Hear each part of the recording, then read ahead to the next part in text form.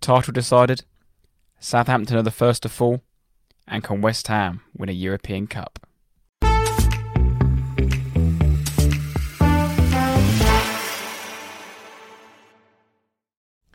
Evening, Tate.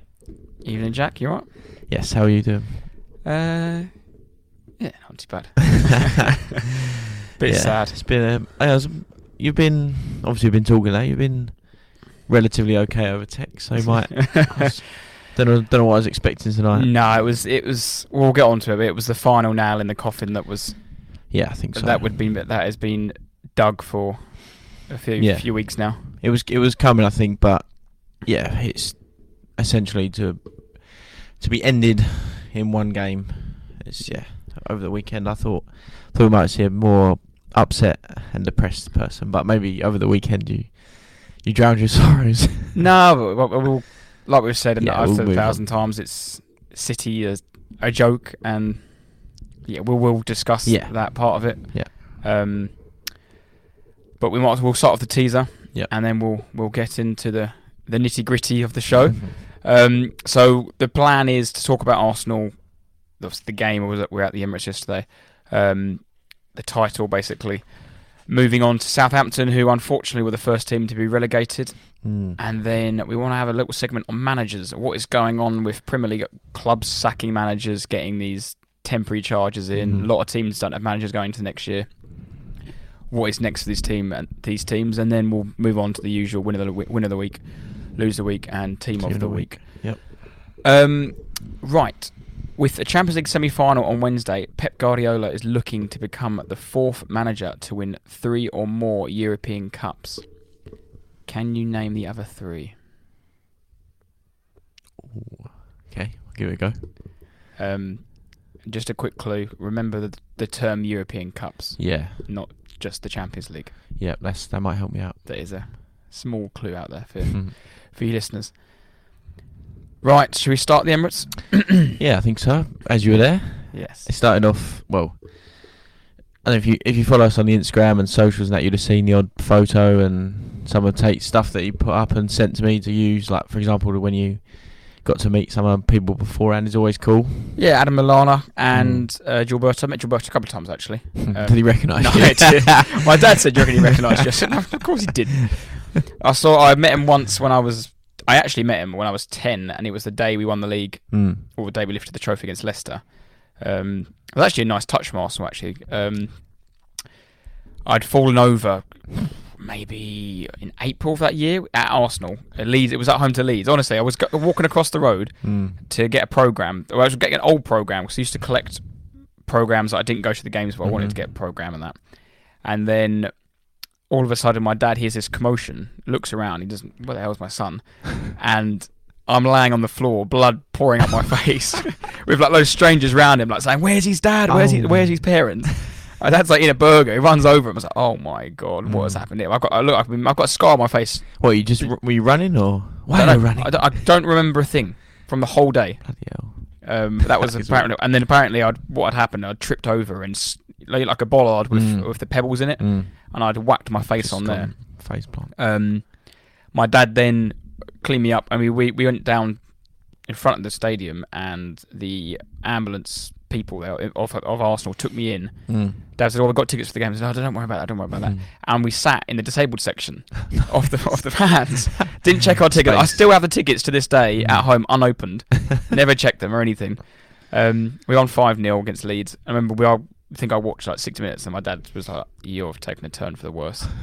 Got home, and then Mum was like, "What on earth? What's happened to my son?" Yeah.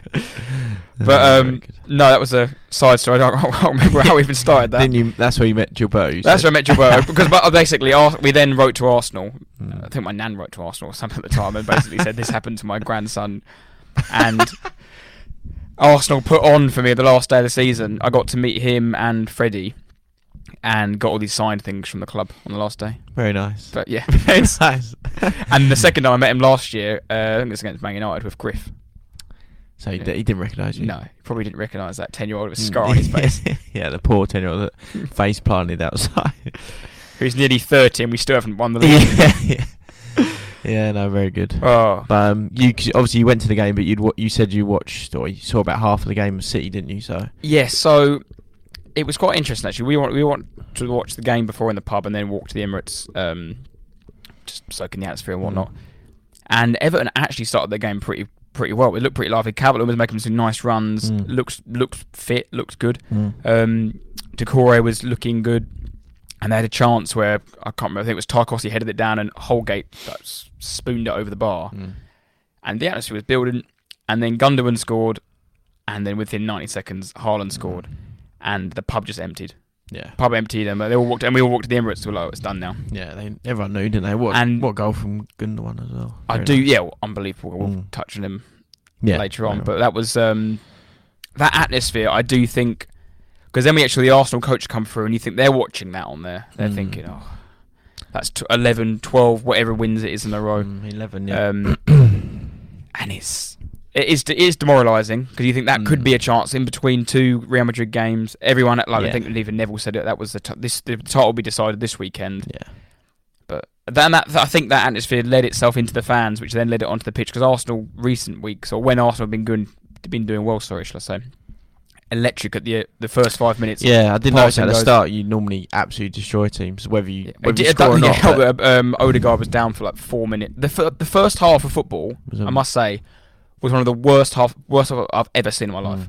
It was so bad, and through injuries, time wasting, just stoppages, fouls, I reckon the ball was never in play. It was just nothing got going. But before we mention too much on Arsenal, I do want to make a point of how bloody good Brighton were. Yeah, I was so impressed with them. Yeah. How they played the ball out the back every single time. No matter, they nearly lost it. They went again, did it again. And I don't know the exact stats, but I don't think I've seen a team at the Emirates this year who had that much of the ball. I don't read too much in stats, and I think I mentioned it somewhere later on, or even I think in this context, because Brighton, like you're saying about the possession and the ball and all the rest of it, they had 59% possession at the Emirates, which must be unheard of. That seems low for what I watched there. It seems low. They had the ball all the time. This is what I'm more surprised at. Arsenal only made 360 passes. Southampton at home, Arsenal made 670. Chelsea made 543. Leeds, these are all last 3 home games. Leeds, they made 643. So that's a big old difference, and that must be one of your, especially as a home side, that like to lose that amount of possession must be one of the lowest you've had this year. I don't know.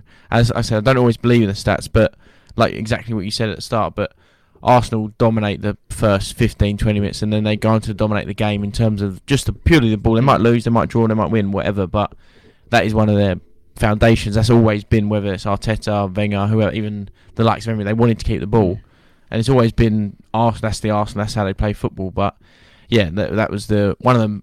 And it probably, like you said, it probably felt like Brighton had the ball more, but yeah, it was that was definitely one of the takeaways. The instant ones, like Brighton just dominated the ball. They looked comfortable, like you said, coming out from the back, and yeah, they were. I thought they were brilliant. And that's a miss that Zinchenko not being there was massive, because they played. I was glad they played Tierney as a traditional left back, because he can't do that job. He can't do the inverted fullback that is the fashion these days. Which he's tried before, but it's never really gone down too well. And he was just a straight left back, up and down. But that did make a massive impact. I mean, Jorginho had to do too much, and he didn't have the legs in that against that Brighton team, who are just so well drilled. Yeah, they were brilliant. And they 3-0 absolutely deserved. Like, can't they any? Whilst I think had 2 shots on target.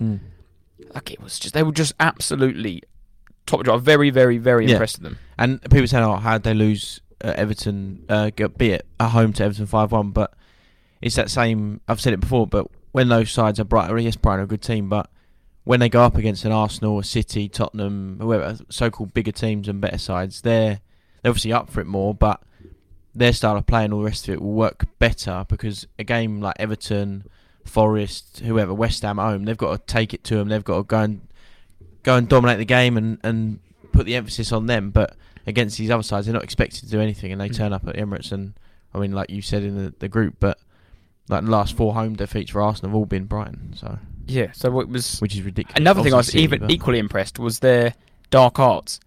My God, the amount of time, we all do it, and it's brilliant when it's for you, it's awful when it's against you. The amount of time they time wasted, but that's a fantastic tactic they've got of delaying things, make sure the next player takes, but make sure you all win. You're right, Arsenal, of course you're going to do it. You can't take anything. We did it last week at Newcastle.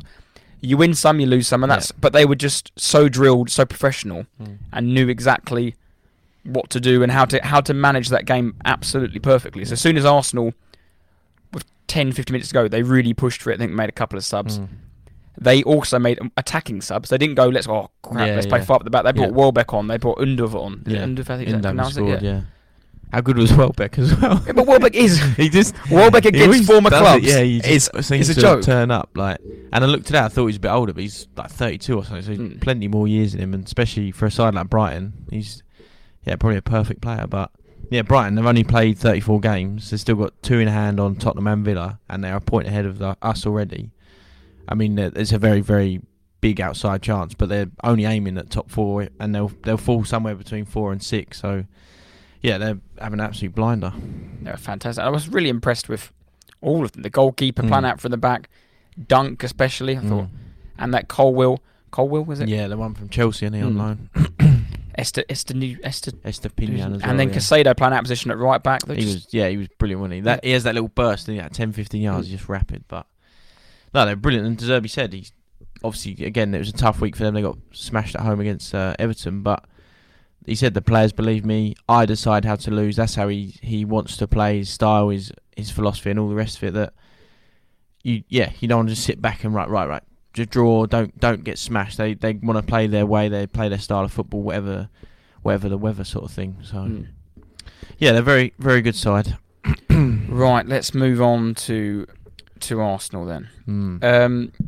81 points. Obviously, the league's now. City need.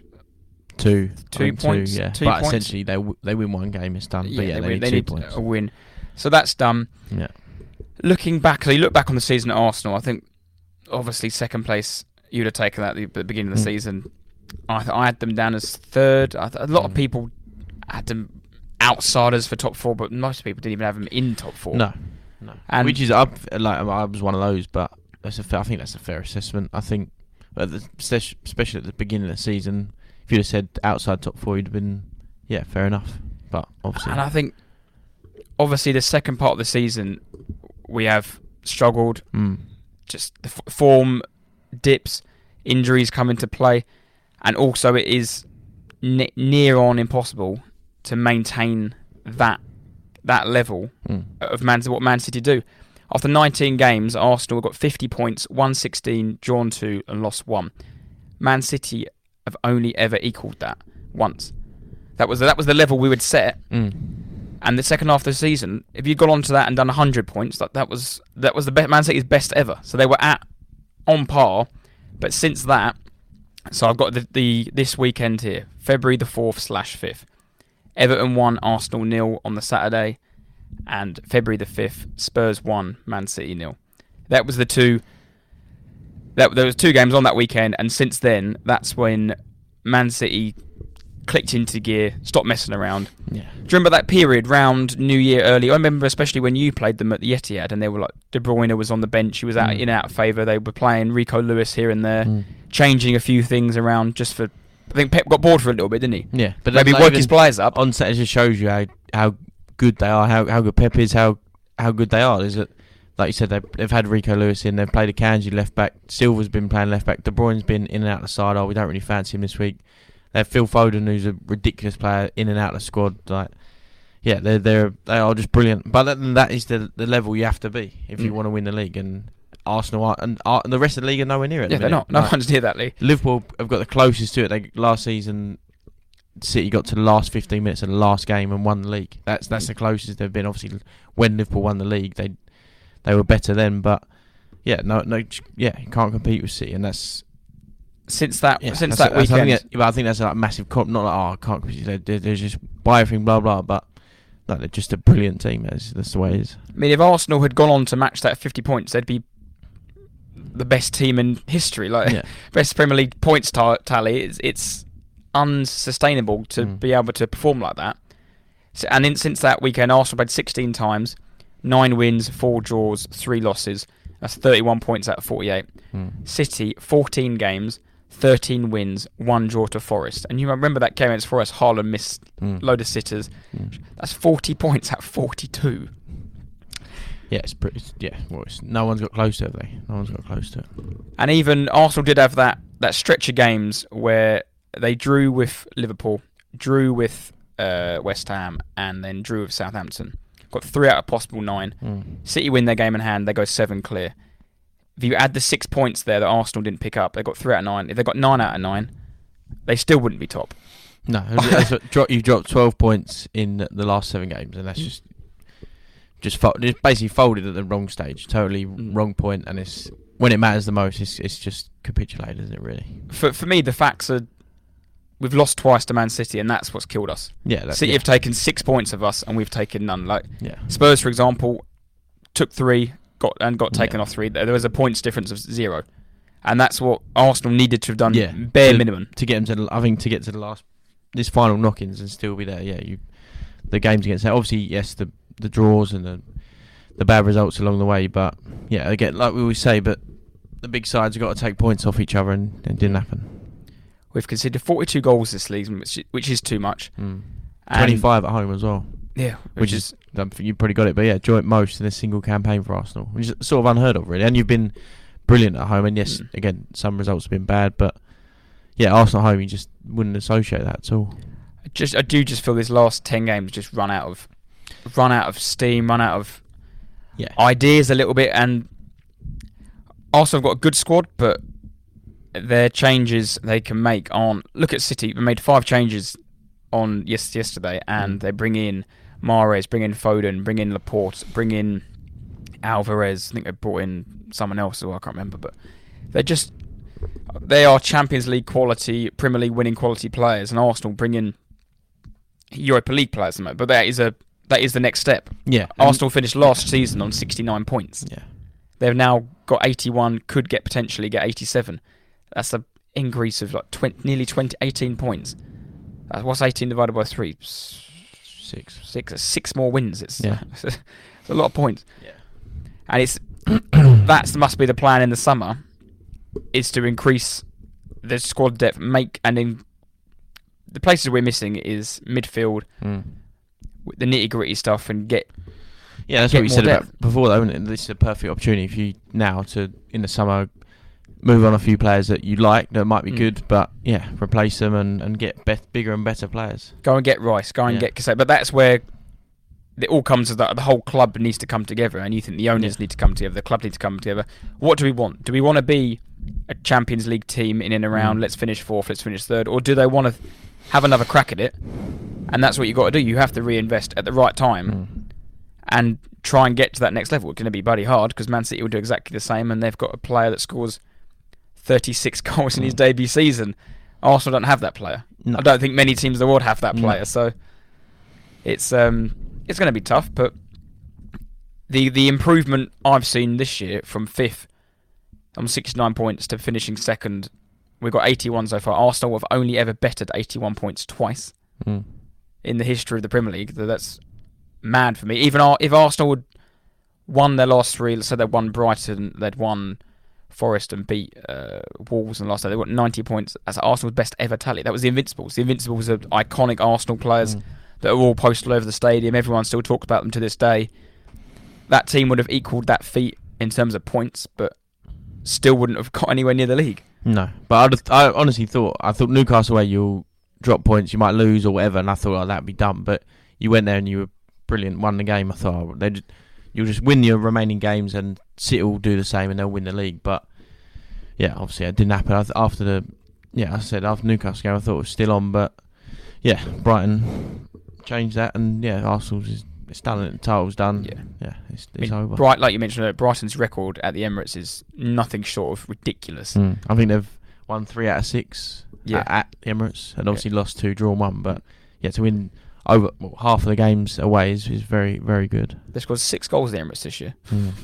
And like you said, you've been to for whatever reason, you've seen Brighton at home for 4 times recently. It was and they've all been losses.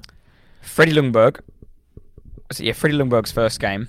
or second game, whatever it was, at home. First game in the Emirates, I think we lost. I thought, come on, we got rid of Dracula, we got Freddie in. Brighton are rubbish. Like I think it was their first year promoted. Yeah, even like that. They weren't that good then. Yeah. At the moment, they're absolute at their best. But my mate, old Neil Mopay, scored another last-minute winner against us. And then last season, I went with Griff, and we lost 2-1, I think. And then this year, you go to Cup as well. This year in the Cup, we lost 3-1. Yeah, and then we lost 3-0 yesterday. And 3-0 as well is, like you said, they fully deserved it. But 3-0, like that's a bad result.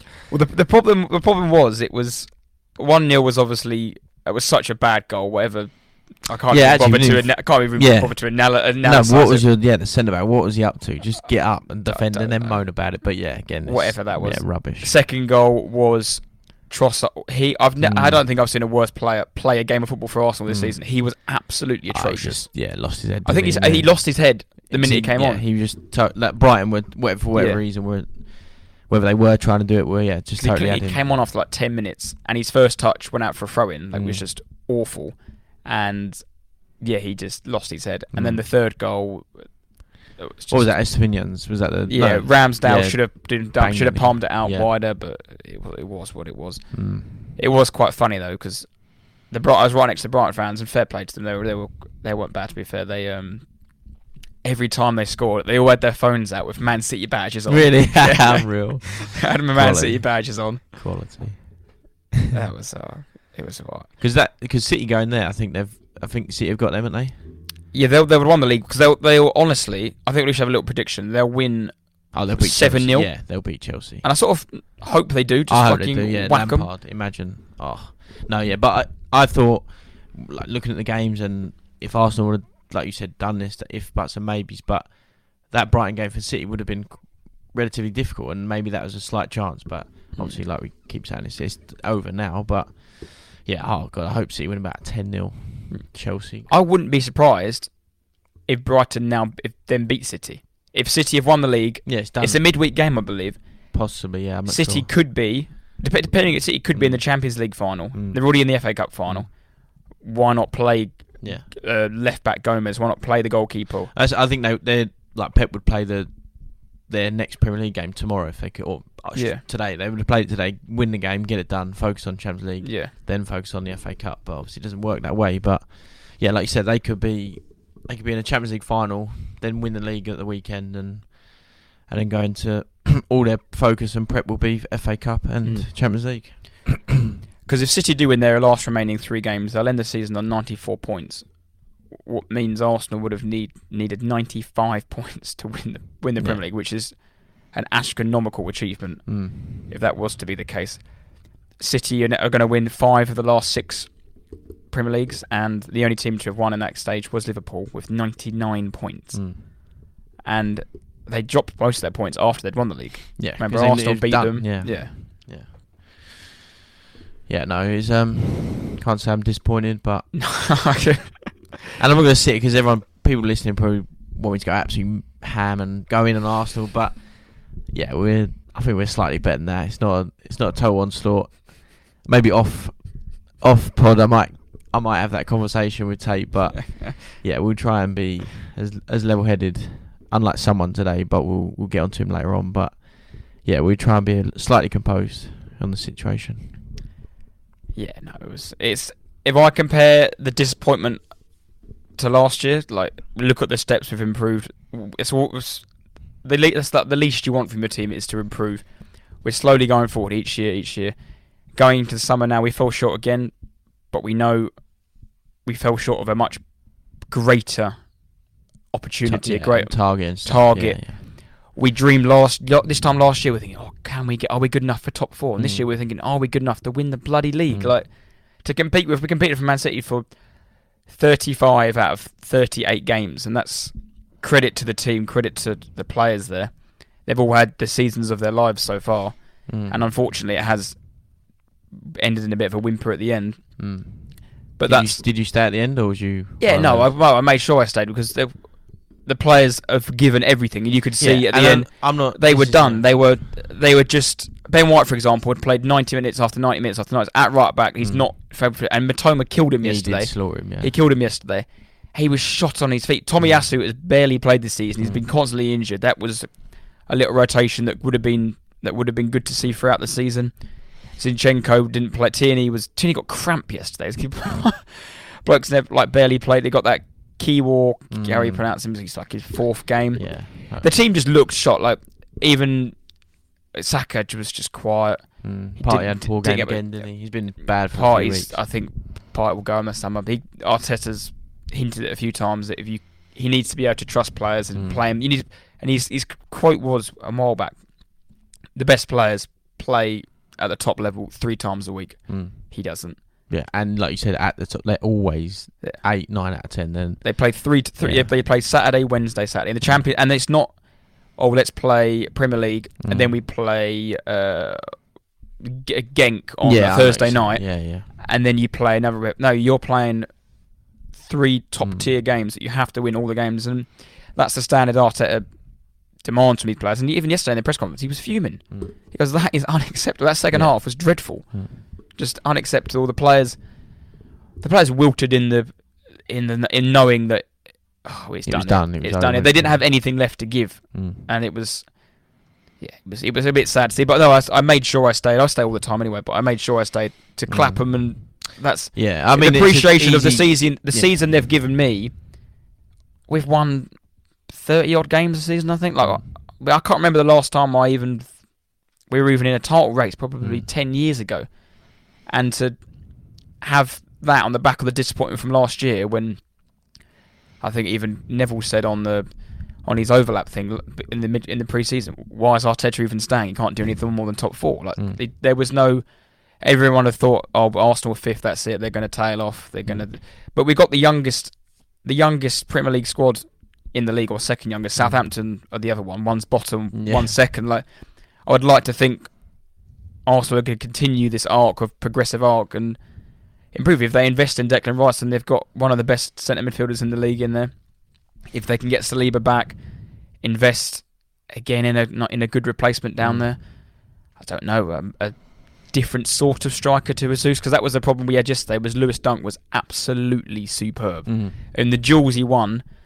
God knows, Jesus is very, very strong and holds the ball up, and you've seen him bully Van Dijk in games at Anfield and things like that. He didn't have a sniff yesterday, and that could have been a different alternative where they could have brought on a 6'4", a different striker. I don't know, like a Giroud or that sort of, and change the game a bit. But then Nketiah came on; he's a similar sort of player. I don't know. Yeah, but do you think you'll get rid of your hero Xhaka in the middle? I think it's the right time to move on. He's been there 8 years. This has been his best season he's had. But he's a good player. But is he good enough to win the league? No. Because I was starting to chat to my mate at work about it, and we need a player like a Gundogan who comes up at these every year. He comes up with these pivotal moments.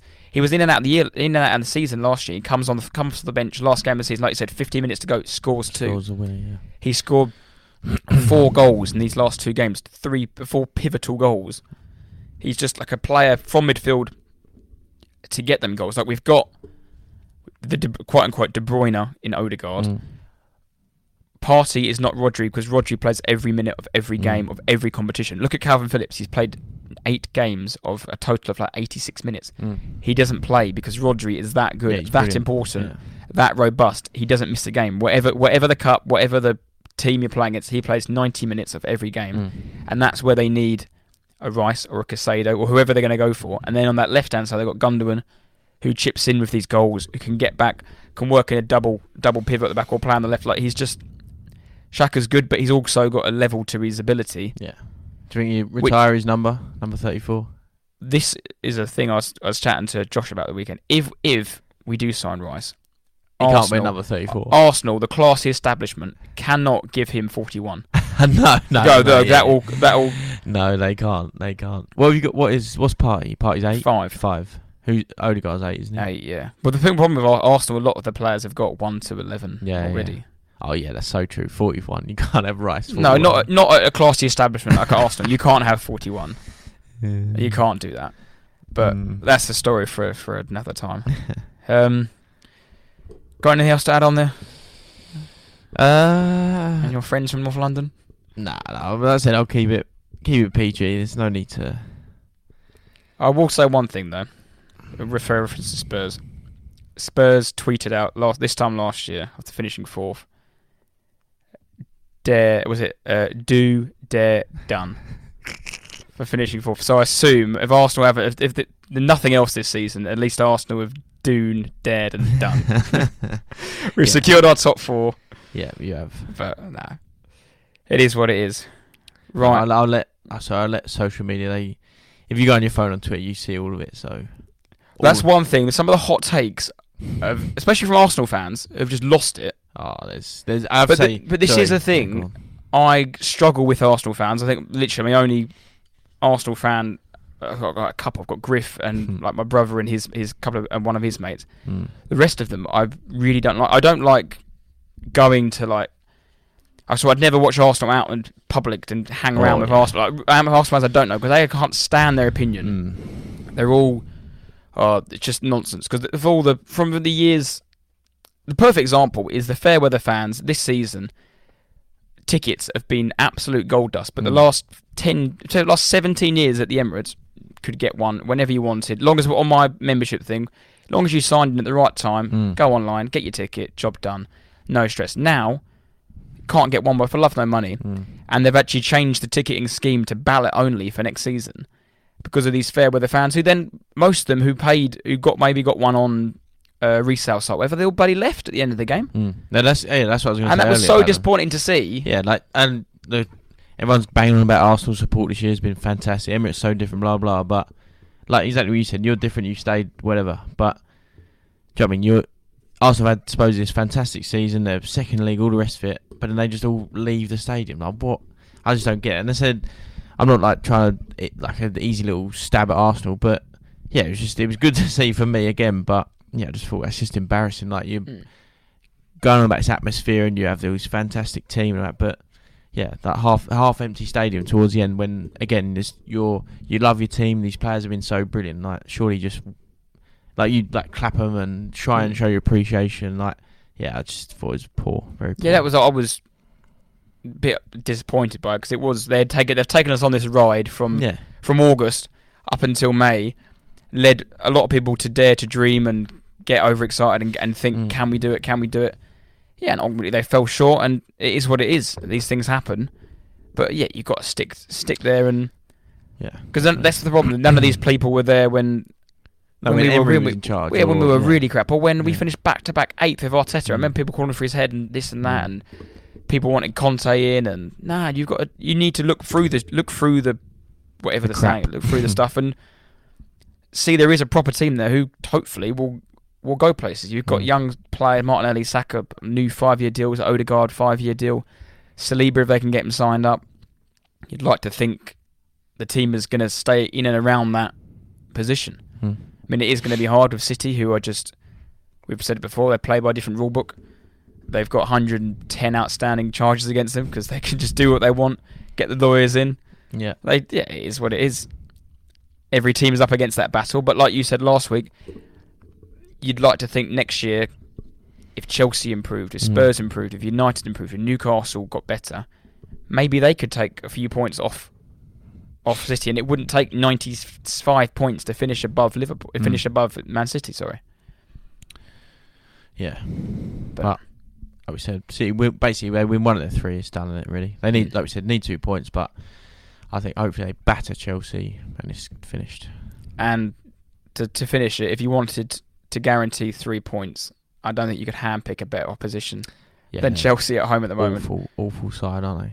Although credit to Frank, turn them around, win at Bournemouth and draw at home to Forest. Yeah, I think someone, at least they're staying up. But I heard someone say it the other day, but Lampard has probably somehow exceeded people's opinions and expectations, and is worse than Steven Gerrard. People are forgetting how bad Steven Gerrard is a manager, but also they forget about Lampard's incredible playing career and that he's just a terrible manager. Because of what he's doing and what he's done at Everton. So that's a funny thing. People said, "Oh, I don't know why you can see why he's taking the job. It's a no-lose situation for him." I actually think he is lost. Yeah, big time where does he go after this? Like, no. Not saying he should stay at Chelsea, but Oh, if I was a lower league club, I'd be like, oh yeah, get Frank in, he's quality. No way. I think you'd end up like Hasselbank and just sort of waving a white flag and end up doing punditry or something. Quick question to end. Spurs need a manager. Lampard or Ollie? Solskjaer? Yeah. Oh, God. Solskjaer, definitely. Yeah. Solskjaer. That's where he's fallen down to. Absolute like joke of Ollie. Yeah. Right. We'll leave it there for part one, and we'll be back with Southampton and some managerial conversation.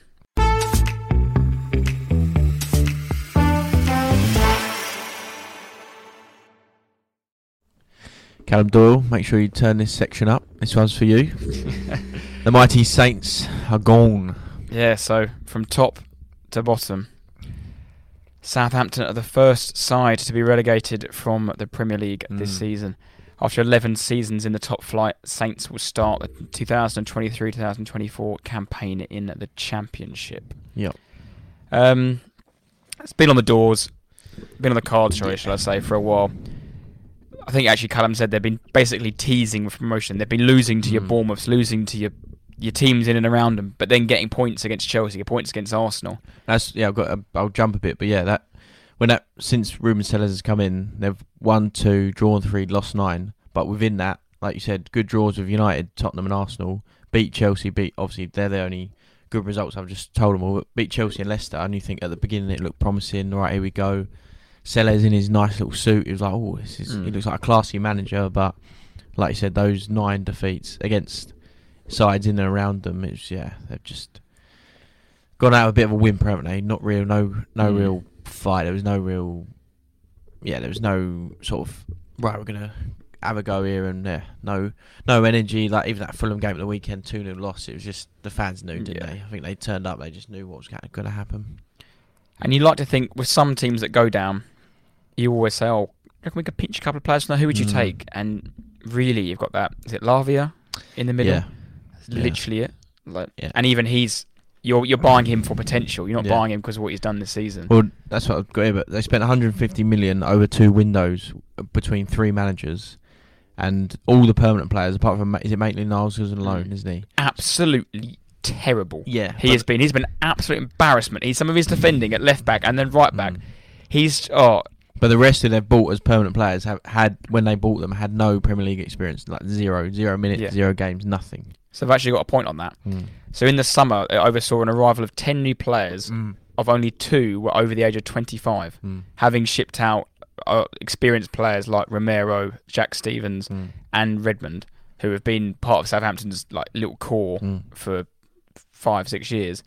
And they brought in all these, a lot from Man City, weren't they? The goalkeeper. Yeah, they brought a lot of youngsters in, didn't they? A couple from Chelsea, I think. Even that Bednarak, I think they brought him back, but they got rid of him to Villa and then called him back because they were struggling so bad. But yeah, and like you said, these certain players like Lavia, they probably are good footballers, but you can't bring in 10 of them or whatever, 8, 9, 10 of them all play a whole season of Premier League and expect to be good, basically. And like you said, change their managers from Hassan to Nathan Jones, who just was a disaster. Ruben Sellers, a inexperienced rookie manager, and he couldn't rescue them. So, and again with that squad, the changes and constant manager switches it's been a bit of a disaster season. Because with Hasselhoff, remember at the beginning of the season there was rumours that the players were really quite surprised he was still there. Because I think they got new owners a couple of years ago, and I think they thought this was the summer to move things on, but instead of sacking him, they sacked all his backroom staff. I think they sacked Kelvin Davis and a couple of their backroom staff, and among the squad, apparently that was led to believe that how can they've sacked all the staff but not the actual main man. Yeah. They stuck with it, and then in November, after taking 12 points from 14 games, he was sacked. And like you just alluded to there, the calamitous decision to appoint Nathan Jones, who lasted 94 days. Yeah, I think it was a very brave one, because you could have just gone Sam Allardyce or whoever, Neil Warnock, for example. Dyche. Dyche. And they probably should have at the time. But Nathan Jones, it's easy to say, but it was just awful decision to get him in. And then even after that, they still flirted with Jesse Marsh. Yeah, the weekend when of madness, Marsh was coming in. Yeah, that was obviously they went with Sellers, but imagine Marsh running up and down the wing. It's just top to bottom, and this will lead in nicely to the conversation we'll have later in the podcast about these owners that are just, they panic, and they press the panic button. You can either press it too early or too late, and you need to get it right in between. Southampton have pressed it with the blindfold on and in the dark and just no idea. They should have recruited, if they're going to go down this new route of recruiting young players, really unexperienced players, they needed the new head to galvanise them all. Hasutu clearly wasn't the man, and that's a poor decision from the board that's ultimately cost them relegation. And on that as well, like, you saying that has made me think, but like you're saying, Hassan had been there 2, 3, 4 seasons, whatever it was, and then suddenly this summer you said, right, we're bringing in loads of new players, we're getting rid of older players. Hassan can't have just woke up one day in the summer and gone, I like that idea, that sounds really good. So like you said, if they wanted to do that, then great, but get someone in that was ready to deal with that and wanted to go that way. For a man who'd overseen 2 9-1 defeats, can count himself very lucky with still being a job. Yeah, 100%. But interestingly, I got here that when they were relegated last in 04-05, they finished 20th with 6 wins. They got 6 wins at the minute, I think. They finished on 32 points, and that year Arsenal finished second in 04-05. Yeah, obviously, that was straight after the Invincibles. That was Mourinho's first with title. Chelsea. And interestingly enough, off the top of my head, 04-05 at St Mary's, I think we drew.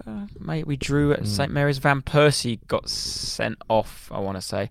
Maybe we lost. Peter Crouch scored. I remember that. Crouchy. And I believe Harry Redknapp was the manager. Possibly. I can have a look. And I know for sure the home game, we drew 1-1. Because maybe 1 or 2-1 it might have been. I think I'm going to say 1-1. Van Persie scored his first goal in the Premier League in the 93rd minute equaliser. If you're listening and thinking how the hell to take notice, because he's a freak.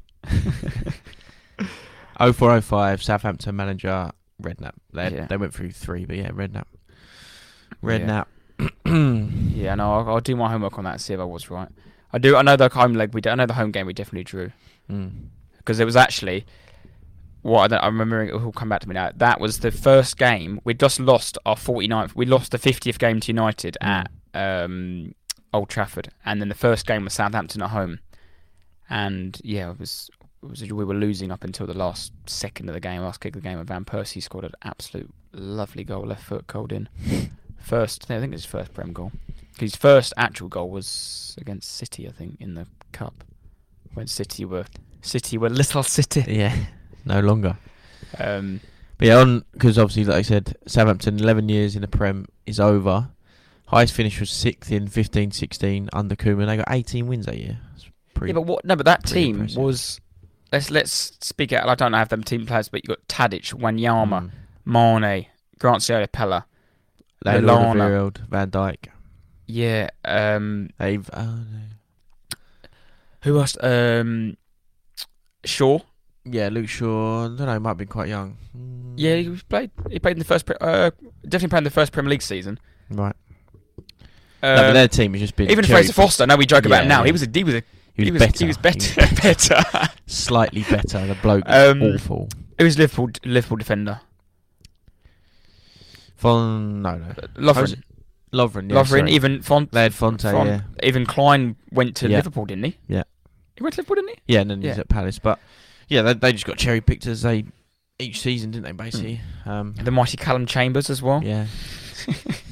But I think I said it towards the start of the season. But Southampton, these sort of sides that they might have finished 15th, 14th, 12th, 16th, whatever, and you think, they're doing all right, they're avoiding relegation. But I think I looked at it and for example, one year they lost the same amount of games that Burnley lost, and they were 18th, or they'd scored the same amount of goals that the 19th place team. They just had little things that were just following that trend, and they were slowly, basically getting worse. And this year they're rock bottom, and I think not that you saw it coming, because it's a bit of a shock, but there was little things that were trending towards them going down and down, and this year has just been like I said, a total disaster, and first team to go.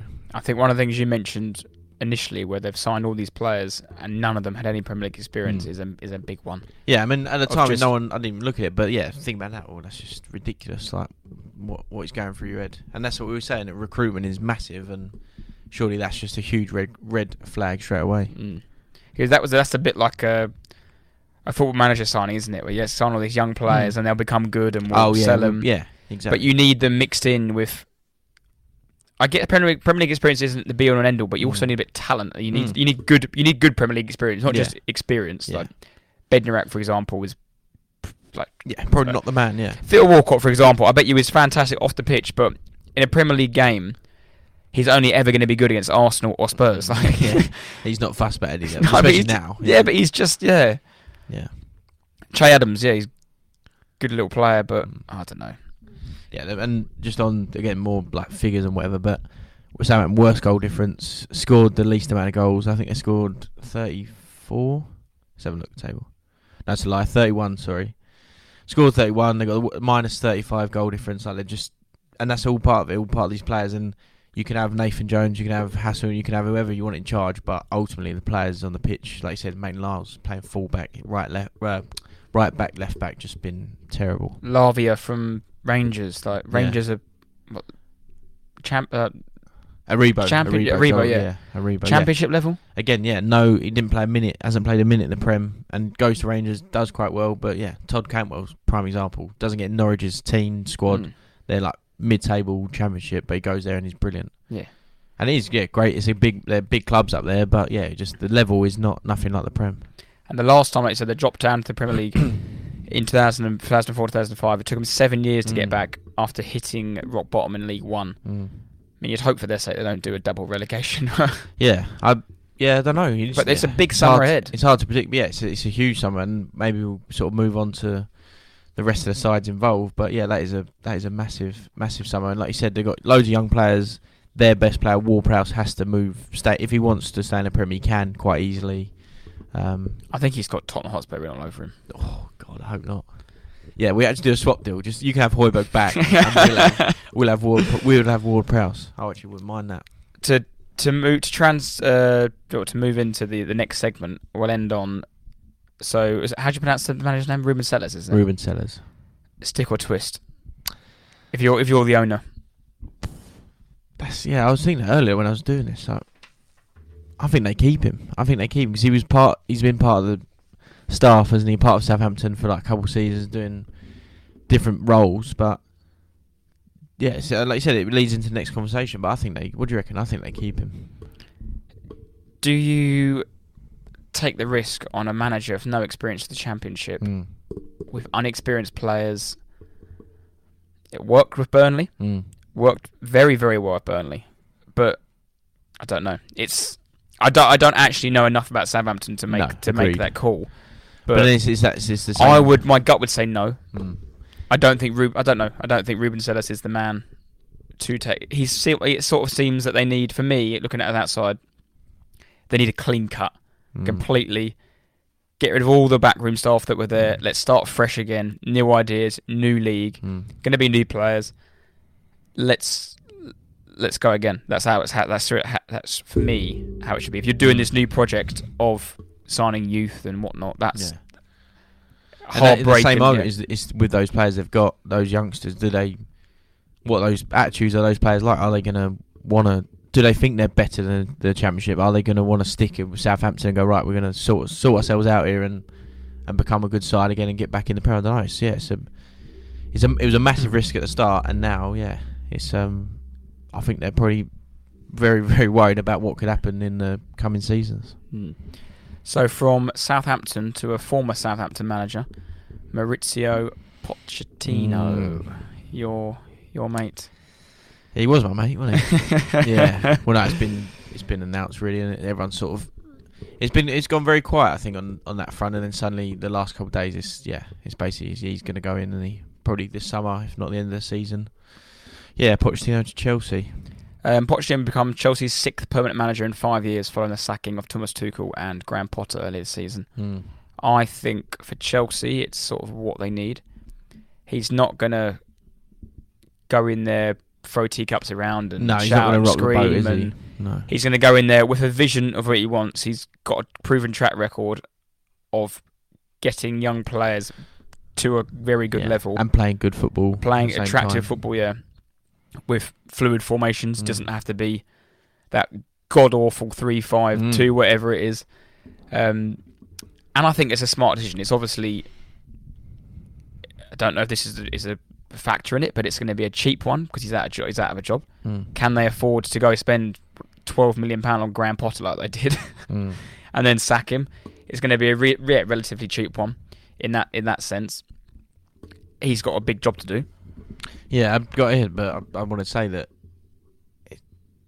if they don't, it sounds stupid, but if he doesn't start and hit the ground running from the very beginning of the season, the fans aren't going to be like, oh yeah, we really like Pochettino. Yeah, great decision. Like, we'll just carry on. Then, yeah, the pressure there will be even more so than what it was at Tottenham, and probably even more so than what it was at PSG. Like, Chelsea fans expect the best and want success right away. There's like we always keep saying, but they spent over £500 million, and probably even more than that on players alone, but managers and staff and all the rest of it. And they still got players they've already bought that are coming in the summer. Poch is going to come in. He's going to want particular players. He's going to dislike current players, current members of the squad. Yeah, and this summer, surely they can't just suddenly do a load of new business and it's all right. We'll buy another 5 players you want. Maurizio, it's all good, mate. Yeah. So it's gonna be. I think it could be very. It's gonna be a very, very not toxic, but yeah, the atmosphere there must be very hard to walk into. I think for Pochettino, and like I said, if they aren't good at the start, then do they sack their another manager? Do they get someone else in? It's I don't know what this Chelsea everyone expected. We got a different Chelsea now. We got Todd Bowley, and it's all good. You've got your Chelsea back, but yeah, they're no different to what they were. I don't think. Yeah, to follow on from that point and to emphasise your point as well, you can picture it, can't you? Just say they poor start to the season. They're not going to be in Europe, so they've only got obviously the Premier League to focus on. Sometimes Pochettino will be labelled, don't want this ex-Spurs manager, never won anything, exactly not that. good enough, Exactly is this, is that, he's not like. They've just gone through that with Potter. He's obviously a step up from Potter, in my opinion. He needs time to... That club's an absolute mess. It is an absolute mess. You've got 30-odd players there. A lot of them are there because it's... Who wouldn't want to be in their mid-20s, early 20s, whatever, on big money, in West London, living the time of your life? You're not going to want to move. You're going to have... Sorry to interrupt, but a perfect example is what we joked about before, but Loftus-Cheek is a prime example. Why would he want to go and play for a Palace, West Ham, whoever? He's more than good enough to go and play for someone else, Fulham, for example, but he's on a probably ridiculous wage there. He's happy. He's like you said, he's living in West London, he's playing for Chelsea. Exactly that. Yeah, easily on, I don't know, easily on 50k a week, got to be. Easy, yeah. Yeah, he's living in West London, got the pick of any house, any nightclub, any girl he wants. Plays for Chelsea, in quote-unquote, plays for Chelsea, like you just did off camera. You couldn't see it, but I did the inverted commas. But then, to counter-argument that, I think there are some players in that team that want to go play. If they've got a decision to make with Mount, I think for his sake, he should move, but I think he's a player that Pochettino would want to get his arm round. He's a good player, I think, in a good system. So I think someone like Klopp could get a lot out of him in that Liverpool midfield. Is it time for him to go? I don't know. But someone like Conor Gallagher, I think he needs to go. I think he's got more of a drive about him than Loftus-Cheek has. Agreed. Conor Gallagher could go and play for West Ham. He's not going to replace Rice, but he'll be a very good... Yeah, and loved. He'd be loved somewhere else. Yeah, because he's that sort of workhorse. Yeah. He'll get a couple of goals here and there. He's a player I think has that drive. Sterling is going to be unsellable, even if they didn't want. I don't know, but he's an unsellable player. Aubameyang, they're just going to play up his contract. Yeah. What on earth do they do with £100 million Romelu Lukaku? Yeah, but on that as well, like these players, even like Ziyech, Pulisic, all the rest of it. But again, it's all reports. It's probably just paper talk and a load of rubbish. But because Pochettino's now been announced or going to be announced, it's suddenly Pochettino wants Lukaku, but he wants Pulisic but he wants to get rid of Mount and no one knows these sorts of things, and it's probably all rubbish. But exactly what you said, what are they going to do with £100 million Lukaku? Yeah, because a lot of these players that you've just mentioned, Pulisic and Ziyech, it sounds silly saying it out loud, but they are also unsellable assets in the fact that They're all going to be on a minimum 100k a week. No Premier League team is going to pay you that. No foreign team is going to pay you that. No way. And no Premier League team is going to be able to want to pay you that and then afford a transfer fee on top of that. So that's why you get a lot of these loans now. Yeah. That a lot of the foreign clubs, okay, we'll pay you £6 million for the loan and 20% of your salary. That's it's again, going back to it, Lukaku's a perfect example. Like, for now, Chelsea and Chelsea Football Club, Chelsea fans have just totally forgot about Lukaku. £8 million he cost. Yeah. £8 million on loan fee. Yeah. Forgot they paid £100 million for him. So, okay, we'll just quickly loan him out. Out of sight, out of mind, and he's all right when he comes back. But then, exactly what I'm saying, they've spent all that money. They've still got players coming in. They'd have loan players returning. Pochettino's got to go in there and sort out that horrible mess. Yes. Talking about now, I think, well, I wouldn't want to be doing it at all. They've got a £67 million left back who is awful. Yeah. Yeah, the list goes on. Like, Mendy's come out and they're saying that they might get rid of him, but because he wants to leave because he wants 170k a week. Like, what's he on now then? He must be on 100, 120, 130, whatever. That's ridiculous. Well, they were saying Mount wants 300k, and that was like because he's contract. But then this is where clubs, and I will always back the player in this situation where if the club has let your contract run down, then you are in your rights to say, right, give me £300,000 or I will leave, and then you'll have to buy someone, because a player's career is always max. If you're a top draw player, just say 17 to 37. Just say that, for example, it's 20 years, and that's you need to make. That is pushing it. You need to say 15 years then for 20 to 35. 20 to 35. You need to make as much money as you can in that 15 years, because then you're never ever going to earn that money again. No. And that is your career. So most people at 35 in a normal job are like getting to their they're only going up. They're only going up. But by the time they hit like 60 or that's when they're at their peak, and when they but for a footballer it's completely different. And if the money's there, go get it. Yeah. Because a lot of other players are getting paid, God knows, for doing a lot less. And if you're at a club like Chelsea, then go make the most of it. Yeah, and again, that's why players like Loftus-Cheek stick around, because they know if they were to leave, it'd be to someone less than Chelsea. I believe like a few years ago, he was on the up and his stock was quite high. But now he knows that if he was to leave, he's going to a lesser club. They're going to pay him less. So I'm just going to stick with Chelsea. They're going to keep giving me a contract. So yeah, it's a bit of a mess there. And they've been suckers, Chelsea, for years of always loaning players out, and then but as soon as they loan them, they sign a new deal just so they can try and sell them the next year, but it never works. Batshuayi was a perfect example until this year. They finally got rid of him on a free. But moving on from Chelsea, Leeds, Big Sam. Bring in Big Sam. The paper talk has it, we don't know if it's true or not, he's getting paid £100,000 per game, and then between 2.5 and 3 mil he keeps them up. So, which 100k a week for 5 games, whatever it is whatever. Yeah. The 2.5 mil is absolutely nothing to Leeds if they start, he keeps him up. Yeah. He could, he can't now because they're in the relegation zone, but he could have hypothetically lost all 5 games and kept him up. That Everton win against Brighton is the biggest cat amongst pigeons. Yeah, I bet the teams at the bottom are fuming. Because that is Brighton, too fair, but I honestly think that's going to keep Everton up now. Yeah, I'm quickly on the talk about as it goes, I suppose. But yeah, I think but as it is, the bottom 3, I think the relegation is set. Forest are on 34 points, Everton 32. I think Everton and Forest, if they win one, it's a very easy thing saying, much harder to do. But if they win one of their last 2 each, they're absolutely fine. But I think even Forest on 34 could stay up with that. I think Forest are okay. Everton have on paper the best fixtures. Yeah. Wolves at home and Wolves away. Wolves away. Yeah, sorry, Wolves away. Home. You'd hope Wolves got a very, very good record under Lopetegui at Molineux, but you'd hope Wolves, for Everton's sake, are on their holiday. Exactly. It's that sort of time of year, isn't it? It's where things happen that shouldn't happen. Basically, Wolves will be done. Bournemouth, obviously, I'll talk about them later, but they're done. They're home and hosed. And if you ever need a 2-0 win, Bournemouth's your team. Bournemouth. Yeah, exactly. Everyone's last win was Bournemouth for some reason, but yeah, Bournemouth are home for Dyche. Last game of the season's that is a that's a must win, I think. But a very nice game to have. But yeah, Leicester on 30 points. They've got Liverpool as we speak. I'll check the score actually. 4 minutes gone.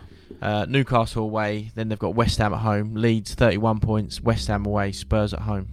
And to be honest, I think if Leeds win one of those, I still believe Everton will win one of their last two, and Forest will do the same. So if Leeds are still in it, I think Leeds are still in it with a chance. They'll beat you final day. Oh, without a doubt. Because if I've ever seen a team on their holidays, it's Tottenham Hotspur. The mighty Spurs. Especially away from home. They just don't even turn up anymore. No. But Leeds away at West Ham. It's a shame for in a Leeds set that it's this weekend. If it was last weekend, it would have a away win out of it. Because if there was ever a home banker of Brentford beating West Ham in between a two-legged game, I think it made 10 changes, didn't they? Or I think 9 changes. It was like 12 or 13. Yeah. They still had some good players, but had a total mishmash. The mind is on that. Yeah, of course. European, and that's what you'd hope if they got through. Right, they're all going to be partying, blah blah, and then the crusade it comes down and. Leeds are going to be well up for a game. They played quite well against Newcastle, to be fair. Yeah, they drew, didn't they? It sounds like they got battered, but they drew the game. But I've got here Leeds no win in 5, Leicester 1 win in 5. Just like I said, I do think the bottom 3 as it is. I think they'll be going. Do you think Alos was a good decision, bad decision? Or? Again, I just think it's that same sort of thing you said earlier. It's just panic, isn't it? And as a whole, I think the clubs that have hired and fired, and we spoke about it recently, or a few weeks back about this year the Premier League has sacked the most and got the most new managers in one season, and 14. I just think the hiring and firing this season has been more than ever because of the basis of the people are aware of what a Premier League status means and the money involved, and just simply owners were fearing a drop and understand the financial implications of it all and the value of their league, and even finishing 15th instead of 16th, like it's got that down to that small details that I just think they're panicking, and Sam Allardyce, he's rubbing his hands together. He doesn't ultimately, he probably sounds horrible to hear, but he doesn't care. He's not worried. He's absolutely not worried, and probably I know Hodgson might like Palace, enjoys being there, but that's an easy job for him. They weren't going down. Yeah, they weren't going down anyway. And similar Leicester with Dean Smith. I mean, I think he might be their permanent manager and for the foreseeable, but it's just a panic moment. It's just, who can we get? Oh, there's Dean Smith, there's all these sort of names. Yeah, I just think a big panic from all those sides. This is a mad stat I found out this afternoon doing some research. Eric Ten Hag is currently the 9th longest serving manager in the Premier League. How mad is he? He started the season. Yeah, he's done not even a full season yet. Yeah. He's in the top 10. Yeah. But you've just touched on, 14 Premier League managers lost their job this season. Last year was 10. And it's like you said, I think it's only going to get... But it was... What has made this season so interesting, especially it was up until 2-3 weeks ago, you would say? Maybe a bit longer. From 20th to 12th. Palace were 11th on that. Palace were 12th, and they got dragged into a relegation battle. So their manager lost their job because they thought they were going to relegate. They were 12th. Yeah, right. Yeah. I think they're probably still 12th now. Aren't they? And I don't think they've moved. Let's have a look at the table. I think they are. I got it on the back page somewhere. Let's have a look. They are. Yeah, Crystal Palace 12th on 43 points. So Hodgson has played 8 games, 5 wins, 1 draw, 2 losses, and he's still 12th. Yeah, and he's still 12th. What a shock. He's actually done a bloody good job. He has there. Yeah, they've been alright, but he's played easy. Everyone knew this run of games was coming, and I don't know. Long as Patrick Vieira, please stay away from the Emirates because he's come there. Please stay away from Arsenal games being a pundit. He's on the punch, isn't he? He's definitely sniffing around a new job. No, but he's been there for the City game, lost. Been there for the Brighton game, lost, and was there for the draw. Southampton game, draw. Stop coming these games. They normally say, don't they, when they're doing a bit of punching, then suddenly they pop up a job, and that happened with Robbie Keane. To be fair, he was on the panel, and then he's helping Big Sam. So because old what's his name, little rat bag is in. Sammy Levy. He's on jury service. Quality, but he's gutted, getting paid peanuts to do that. He would have been. He's missed out on his cut of 3 mil. And that is, we laugh, but that is actually genuine. He would be getting. I think is it below minimum wage or minimum wage for a day's stipend for the. I don't know. for the jury service, and yeah, he's actually missing out on like tens of thousands or hundreds of thousands of pounds. Because let's be honest, Sammy Lee is not getting another job in England ever, apart from being Sam Allardyce's it's assistant. brilliant. It's very funny. Dean Smith, I think, is a horrific appointment. So Rogers we said it at the time, didn't we? Rogers maybe needed to have gone, Mm. but not Dean Smith. Like No, and we said at the time, but like, Dean Smith, like everyone was like, "Oh, keep him up." Like, what, Willie? What do you mean? Like, what are you talking about? Dean Smith, absolute rubbish. they're another club. We won't go into as depth as in as we have with Southampton, but what on earth's happened there over the summer where you had Schmeichel leaving, you had all these experienced players.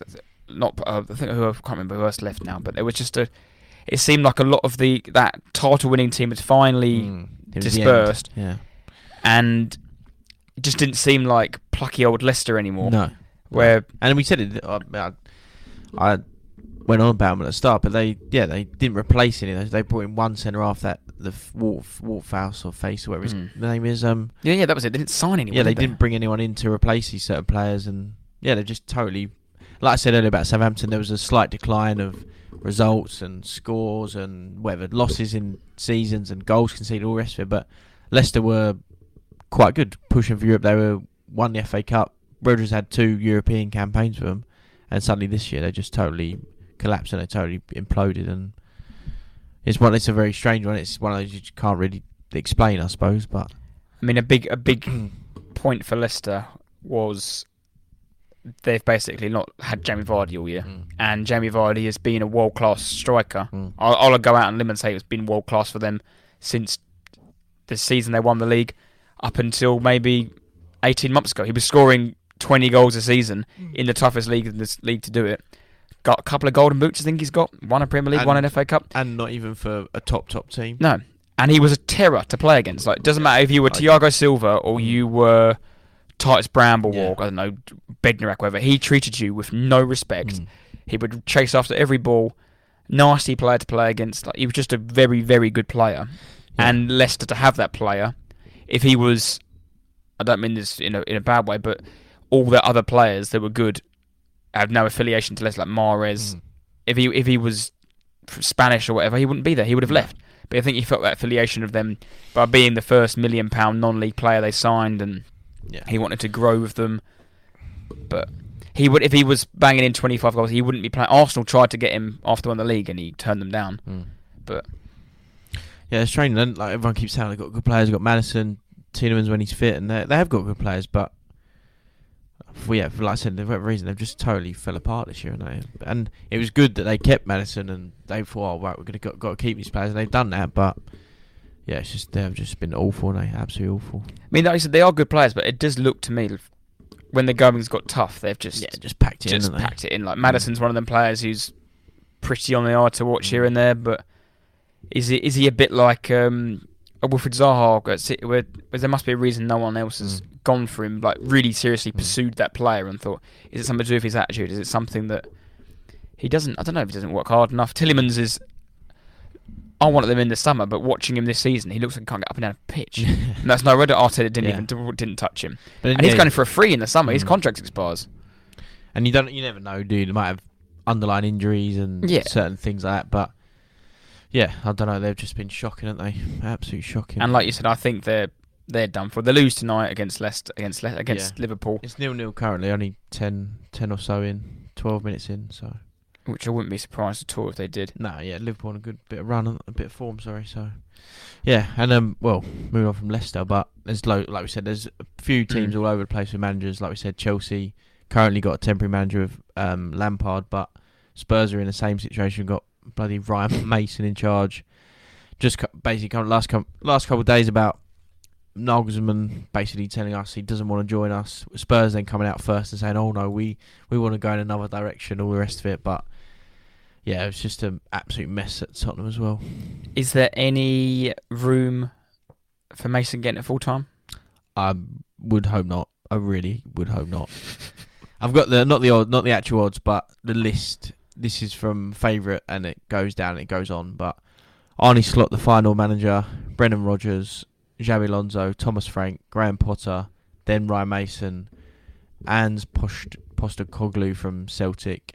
Ruben Amorim from Sporting Lisbon, and Pochettino was in there, but obviously that doesn't count anymore. And the list goes on. This company, all other names, the Frankfurt managers thrown in there, all of it. But yeah, I don't know what's going on. Any names that you fancy? No, not at all. Not at all. Xabi Alonso? No. Why? What's like Xabi Alonso? Who would have thought him playing for Liverpool against us, and then? No, is that later, not? I don't know that as a neutral. I think that's a little bit exciting. I don't know why. I would like. Not. I wouldn't. I would like, but I'd rather see. Out of all those names, I didn't even say him, but I think Company coming in would be that bit of excitement for me. I think, but yeah, Xabi Alonso, no way. If Brendan Rodgers or they give it to Mason, I'll just give my ticket back. Brendan Rodgers, that horrible I know start. exactly. If Rodgers got the job, I can tell you exactly how your season will go. He will get you going really well. You'll start well. If you're in any sort of European competition, you'll probably start winning games. You'll probably win. I don't know, like it'll be one of them things. You win in all competitions because there'll be a lot of Carling Cup, Europa League games there. Probably win like 10 games on the trot. All go well. And it'll always happen like it always does. It always ends in tears with Rodgers. It always happens. Yeah. But he'll start off like this, and he gets everyone going, and then everyone believes in Brendan again. Yeah. And he's this, he's that. Well, why has he never been given a really top job since Liverpool? The same thing will happen, and then Brendan comes crumbling down. No, yeah, we can't. If you give it to Rodgers or if they give it to Ryan Mason, and all joking aside, like, we are Tottenham, like we are a huge club in the world of football. Whether you like us, hate us, love us, whatever, we are massive. But we can't have Ryan Mason in charge. No, Mason can't have. Cannot be the manager, head coach, whatever you call him. He cannot be Tottenham's manager. Permanent basis, he can't be. No, not even interim anymore now. Cause no, it's done. And he's not even like he's not a Tottenham legend. Like he played for us for a bit, and he was bang average, like below average probably. He solved a hole. Yeah, he played against Arsenal and like put a few tackles in because he was Tottenham boy, all the rest of it. But yeah, he's not. Do you know what I mean? He's just a nice person, and he's been around the club coaching. I'm sure he's a brilliant coach with youth at the moment, and he might go on to be a great manager. But no, Ryan Mason, just don't Levy, whatever you do, don't do that because whatever you're doing, you've messed it up for 3 years, if not longer. Yeah, you just can't make it worse by putting Ryan Mason in charge. Talking of Rodgers, I actually think if you were with me yesterday on the train home, you would have been pleasantly surprised. There was so at Stratford yesterday, it was trains running every half an hour from Stratford back to Chelmsford. It was at 14 or at 44, and we got to Stratford at 46. So missed the train by 2 minutes as the train pulled in. So next one's 14. Okay, chatting away. He went dead, and then guy behind me goes, "Oh, you've blown it, haven't you?" And I was like, "Oh God, here we go." Turn around, and he goes, "Oh, I'm sorry to see it, boys. Like, I was rooting for you." I was, "Oh, to chatting." He goes, "Oh, I'm just on the way up from Brentford. I'm a big West Ham fan." He was proper like big West. But he honestly, did he have a tat on his calf? No, he was fully clothed. He was one of the nicest blokes I think I've ever met. Like he was just, and he knew his knowledge. He didn't chat rubbish or anything. He was very honest and was like, "We're West Ham. We're not very good." Yeah. Blah blah blah. But he was very level-headed, and I didn't even notice. It got to like 20 past 8, and I was like, "Where's this train? Cancelled." So we were there on the whole platform and then the train turned up at 1:45. So we were there for a whole hour, and then on the journey home, and we just didn't stop talking football the whole time. West Ham, few and far between. And he was honestly, it was him and his mate, and they were probably 60. It was he was classic West Ham though, because he was. He goes, West Ham home and away. And Dad was like, "Well, what do you do? Like married kids?" He goes, "Oh, well, I'm divorced. My kids are a lot older now, so they're at home. I don't have to look after them. I got a girlfriend now. I don't really see. So I'm a lorry driver, so I can work when I want, and I work around West Ham. So that's all that matters." He goes, "I don't have I don't ever go on holiday. My holiday is going to Amsterdam to watch AZ versus. I spend all my annual leave on going to West Ham away games. That's what I do. That's what I spend money on." But he was so level-headed about it. And I did ask him the question about Moyes, and he goes, Yeah, I think regardless if they win the league, win Whoa. win the Conference League, Yeah. it's time for Moyes to part ways. That's why I got a question about West Ham life after Moyes. But yeah, obviously, like you said, you're on the ground with a solid West Ham fan who said, Although he did spoil himself. God. He did spoil himself with one thing. And I asked him, what about Rodgers? He says, nah, not really for me. He goes, I've seen a rumour doing the rounds who I would quite like. And this is the only thing he did spoil himself on, and I'm sorry for listening. Who did he say? He goes, I think we should go and get Conte. No, you're doing so well. As he said, Conte, he went, Irons! And then ran off the train. I tried to keep a straight face and was like, I said, nah, I can't. No. He's done in England now. He can't go anywhere else, can he? Oh, he's not. And he's not even going to, I'm not being funny. You could tell, and I mean this in the most respectful way to Spurs, you could see how stressful he found it at Spurs because That's the lowest. Because he couldn't go and spend all his money. He couldn't go do what he wanted to do. He's never going to West Ham. He then can't go even further down to West Ham. West Ham aren't going to pay him enough anyway. It's not happening. No, but not even do it. They could pay him enough, but they're not going to give him enough money to spend what he wants. No. Conte, yes, never happening. And he didn't really give any answer if he wanted, but Rodgers at West Ham suits perfectly. It does. It just absolutely fits ideal. Yeah. They'll be good for a couple, like you said, couple seasons. They'll get they'll probably get Moyes back. So yeah, and he can get his hard-working Gallagher in there, and I don't know, other players, maybe some other players from Leicester. Yeah, put Waterface in there with I don't know who else they got. I think they might get rid of Moyes after the season, depending on not depending on the Europe at all, but yeah, I think he's done. I thought they would have got rid of him months ago, but I think Europe saved him for the season. And they'll change in the summer. I mean, fair play to the owners for sticking with him, and he's got them safe. And if he did go win a European Cup, is that their buddy best manager of the ever? They'd be a messiah. Messiah Moyes. Asterisk next to the European Cup, but yeah. So this was then when we chat about. He goes, to be fair, we all know it's Mickey Mouse and whatnot, but I think like you said as well, he goes, you're telling me as football fans who love your club, you're going to turn down a party in Prague to lift the European Cup. No, of course we're going. No, Of course we're going to celebrate it. And he goes, and this was where he'd be very honest. We're West Ham. We finished 5th and 6th in the last 2 years. That's absolutely unheard of. We're in Europe now, so we've got to make the most of it. And to get into the Europa League, and that's effectively finishing 5th or 6th, the equivalent of, is absolutely nothing. And to win a trophy on the way, yes, he goes, and he did make a valid point. He goes, you saw Jose Mourinho this time last year winning it with Roma, running around like it was Champions League, and he had his three fingers out saying Europa League, Conference League, and he's got them all tattooed on his arms. He obviously thinks it means something. So he said, why can't it mean anything to us West Ham fans? I said, fair enough. But and probably ends that little manager. I haven't got any other managers to talk about as such in teams, but no. Just more that maybe the teams like a Brentford, Brighton, they've got it's people in the same asset as Brighton, but they have their system, the way they run the club, and they have their recruitment and their foundations, all the rest. And Brentford have found Frank and it's worked, and they're carrying on. And Brighton were doing that with Potter, but circumstances were taken out of their control, and they had to change. And they basically found a like for like as such, and maybe slightly better than Potter, and they've got De Zerbi, but. Yeah, it seems to be working for those sort of clubs, but then, in and around them, it's just some of the teams and clubs are run absolutely all terribly at the moment. Yeah, a little bit off topic. I remember what I said at the weekend to Ben, who's a Man United fan. It's embarrassing for me, the gross incompetence of people at high-level jobs that are so bad at their jobs. So, Man United, for a quick example, I won't go on for too long. You've got the last 3 years, they signed Igalo, tried to sign Arnautovic, and ended up with Weghorst. Manchester United's head of recruitment, head of transfers, one of the biggest jobs in the country, and that's what you come up with. Horrific. Yeah, absolutely awful. Horrific.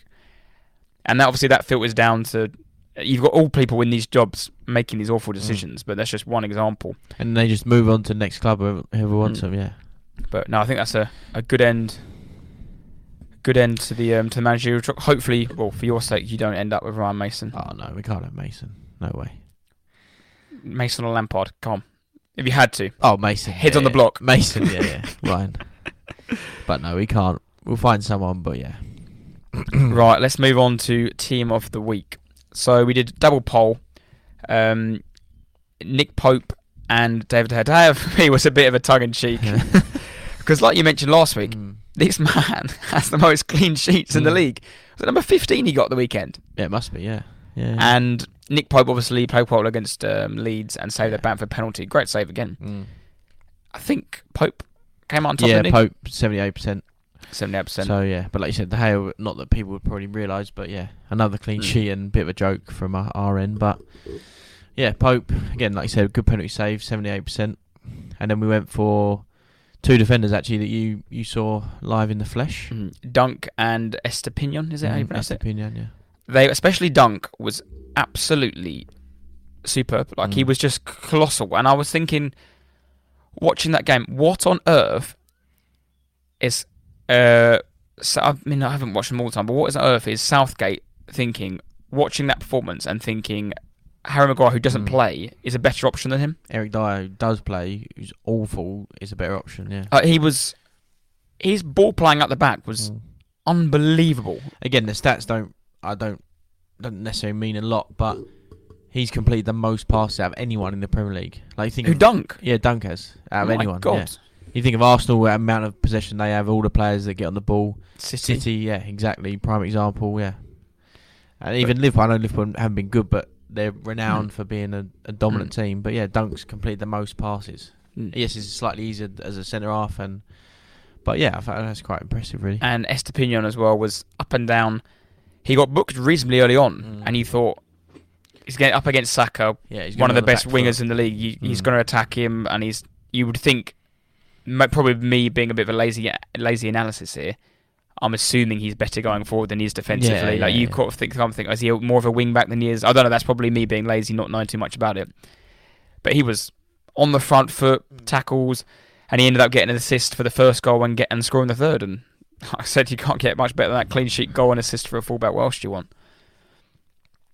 Midfield, went for Gundogan. Did he get an assist or just a goal? 2 goals and assists. Oh, 2 goals, wasn't it? Bloody hell, didn't do my homework. He scored that absolute worldie of the first goal. It was like a over it. He thied and then just flicked it, didn't he, in the corner, yeah. And then he scored a free kick. No, sorry, can't forget the free kick. Was ridiculous. And then he made the put in the cross for Haaland. Yeah, and Eze next to him as well. Got another double. Yes, another good weekend for Palace and Hodgson, wasn't it? And then we had a three-way tie for the three-way vote. For the striker. It was Callum Wilson, Raheem Sterling, and I'll let you pronounce the last person's name. I don't know his first name, but we'll go over Wonyi. Yeah. But yeah, Wonyi came out on top 70%. I was glad he did because that's who I voted for. Yeah, I did. And I don't know what your reasoning was. I was scoring 2 goals away at Stamford Bridge is more impressive than what the other 2 did. Yeah, agreed. But I think he scored a brace last week as well. So he scored 2 goals back, two goals back to back. Was it Brighton or was it Leicester? Home to Southampton, won it 4-3. Both wrong. Yeah.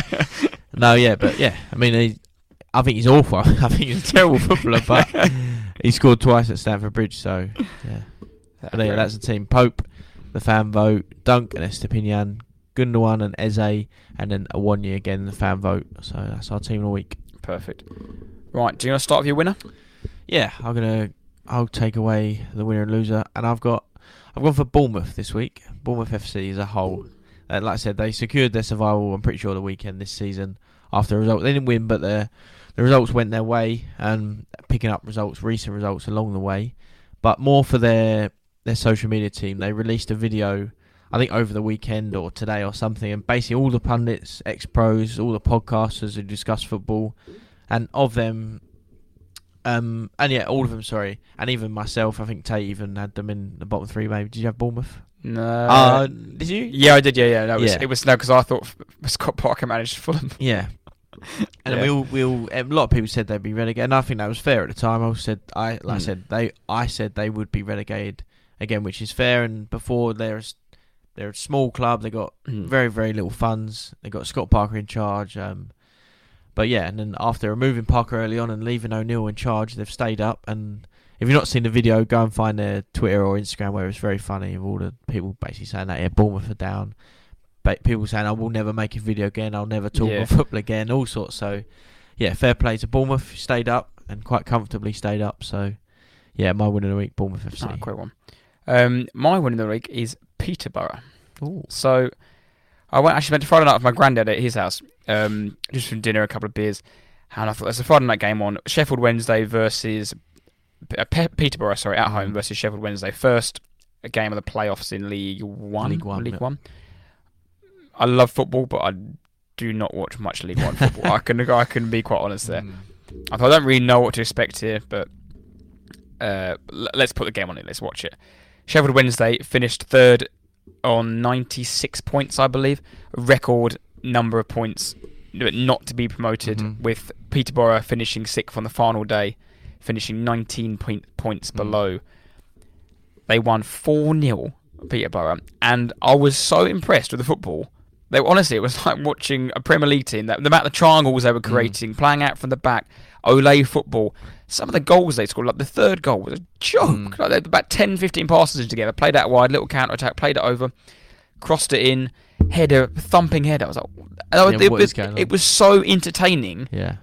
And it was a bit sad for the Sheffield Wednesday fans watching it, and they were like, what is going on? We have smashed it all season, 19 points, and we've just finished. We just lost 4-0 to 6th. But I was just so impressed with Peterborough. And it's the fourth time that Darren Ferguson's gone back now. Is it? It's the manager, and he's going to have him to the end of the season. It's been there 4 times. Yeah, they do go up and down a lot from League One Championship and back down. But yeah, I saw that result. It was quite, like you said, Sheffield Wednesday, they messed it up basically towards the end of the season. They really should have gone up, but yeah, like that normally happens. That the third place, the team that sneak in, like we said last week, I think about the playoffs. But yeah, very good, very good. Yeah, if you wanted to advert for League One football, that was it. That was fantastic. Yeah, do you want to go over loser of the week? Yes, my loser of the week. I actually found that I was quite pissed on Saturday night. And I was scrolling through Twitter. I think I was in a beer garden somewhere. I don't know what I was doing. But it was a charity football match playing on the Sunday, and it was I can't remember who tweeted out the post or whatever, and it was Tottenham Hotspur versus celebrity charity game at Bishop Stortford. Team of Spurs players, some Spurs legends in there. I think Robbie Keane was in there, Ledley King, Eunice Cabal, Redknapp was the manager. Berbatov, I think, was even there. Yeah, Defoe, Huddleston. Yeah, I've seen it. Dawson, they're all there. Yeah. And then you had a celebrities team which had the likes of Mark Wright in there. Yaya Toure was also in there. Trying to think, Joe Cole was in there. Yeah, DJ Spoonie was in there, I think. Couple players. The guy that just come off Love Island, Ron Hall. Yeah. There's a few. Luca Bish, who's like a Tottenham fan from Love Island again, but yeah. And there was also a name on there. I thought, for someone who gives it on Talk Sport very, very often for being Spurs are my club, we're Spurs, like all this. How come you're not playing on the Spurs team, Mr. Jamie O'Hara? Instead, you're stuck in the celebrity team of a charity match against Spurs. And I thought, that's how much none of your fans actually care about you or think you're any part of Spurs. Yeah, that was my loser of the week. Jamie O'Hara playing for the celebrities game, playing the celebrities team against Spurs. Yeah, very good. Well, you've gone for an ex-Spurs player. I've gone for an ex-Arsenal player. I think I know who yours is. Yeah. I mean, a lot of you listening might have heard it today, but I chose my loser of the week from this morning, basically. And, yeah, Martin Keown, basically. After his huge head loss on TalkSport this morning, he was moaning about Martin Tyler, and he was saying that Martin Tyler's such a biased commentator and he should never commentate an Arsenal game again, blah, blah, blah. Bearing in mind, we have to deal with Alan Smith on commentary, Ian Wright on punditry, Keown on TalkSport, Laura Woods on TalkSport, Neville bang on about Man United, Carragher when it's Liverpool, and the list goes on and on. And these players, Ian Wright, for example, I quite enjoy his punditry. Alan Smith, I despise him. I do think he's biased as anything. But yeah, Keown just talking absolute rubbish, absolutely lost his whole face. And he was talking about Arsenal's injuries, and he was saying, what did he say about because Man City won, that put Arsenal in a bad place, and that he said that was unfair. But they beat a terrible Everton side, who everyone knew. I'm sure Saka knew. I'm sure Arteta knew that City would win that game 100%. And yeah, he labelled that as the worst thing that happened to them. He also said it's been tough for Arsenal. Well, I'm sure it's even tougher for the likes of Southampton, who have won 6 games all season. Tough for Fulham, who've had the best striker arguably ever for 8 games. Tough for Bournemouth, who should be a League One side, surviving in Prem. That's tough. he was using every excuse, and he just totally lost it. He threw the pen in anger and was having an argument with Jim White. And Simon Jordan was winding him up. I thought it was brilliant. And on that though, I've never minded Keown and talks, but I always thought he was pretty calm and composed. I might not always agree with what he says, but this morning he just lost his whole face, and all because Arsenal have messed it up. And yeah, Martin Keown, my loser of the week. See, I've never actually been particularly fond of Martin Keown. But that was a prime example. Like I said, I actually disagree with a lot of Arsenal takes on there from Arsenal fans who just can't see the bigger picture of what's happened. Yeah, okay, we've mucked up, but let's look at what's happened and don't make stupid excuses like City played first against Everton. Yeah. Okay, like if we played Everton are awful. And yeah, that's the thing. You knew. I know you're watching. You're like, come on. There's the more it goes on. There's hope. There's hope, but you know realistically, yeah, like come on. Exactly. You all knew that Man City were going to win that game, and like you said, but I'm sure Arsenal played before Man City this year and won the game. So yeah, I don't know. And it was just a comment of the bias. I just thought like that is so just wrong. Like, that is so bad. That is such a terrible, terrible comment to make. And for example, we're listening to you, Martin Keown, who you're played for Arsenal. You're on TalkSport. So what you are biased. I know you try not to be, but you are. And Darren Campbell was on TalkSport talking to Laura Woods, and they get Jamie O'Hara, who used to be from Tottenham. So it's all part of it. All makes the show, and different pundits. They all make television, and it's exciting to watch sometimes. But yeah, I just thought, yeah, what a div. The one thing I will always disagree on you about is not Alan Smith as his pundit or whatever, but I just find his voice so soothing to listen to. I know you really don't like it. Honestly, I could listen to an Alan Smith podcast talk about like animals and the moon and space. Just the way he talks is just his voice is so velvet. It's lovely to listen to. I don't know how he's got away with it though. Like, not as in no, but I think that's why. I think he's actually got. If you take away your your dislike for him, the pure sound. But listen to his voice. I think he could actually hold a candle to Freddie Bourne's podcasting voice. Maybe just get them to talk. Yeah, get them to talk, and then I could fall asleep perfectly to that. But no, I agree with that one. I haven't watched the video, but I've seen the little screen grab on that, and I just could picture what he's like because he's just. Yeah.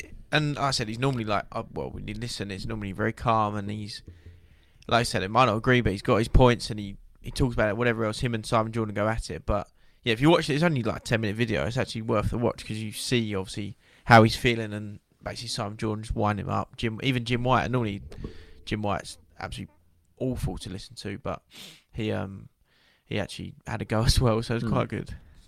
Right, that's a good end to the winner and losers. Yeah, we'll revert back. Oh yeah, to the teasers. So Champions League semi-finals coming up this week, second leg. Pep Guardiola will be looking to become the fourth manager to win 3 or more European Cups. Can you name the other 3? Mourinho? No? He's won 2. Has he? He won... No, sorry, by European Cup, I mean Champions League. Oh, okay. So just purely Champions League, not European League. Yeah, but European Cup, what I mean is like when like Forest won it. Ah, okay. That's sorry if I misinterpreted that. No, it's all good. Sorry. I know. So for example, Mourinho has won the Champions League with Porto and with Inter. Yeah. Sorry if that was a that's cool. miscon. Angelotti? Correct. 4. He's the most. Yeah. 2 with AC and 2 with Real Madrid.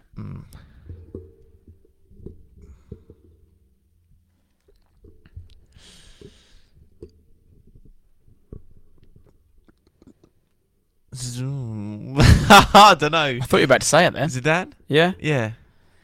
I thought it'd be terribly wrong. I thought he'd won twice. 3 on the trot. That's mental. First manager ever to win back to back. That's crazy. He won it 3 on the trot. Yeah. And then retired. Zidane, Angelotti. And this is the clue. European Cup for this one. I wouldn't have a clue. It must be an old name. Old name. Did he manage a German side? No. Was it Forest? Was it the Forest manager? No. Okay. I won't embarrass myself and try and pretend I know who that is then. Brian Clough, wasn't it? I wanted to say him, but that's going to be horribly wrong. No, I think it was. No, it wasn't him. No, but as in that was my answer. That was going to be an answer, yeah. It's that European era. Cup. It's that era. Yeah.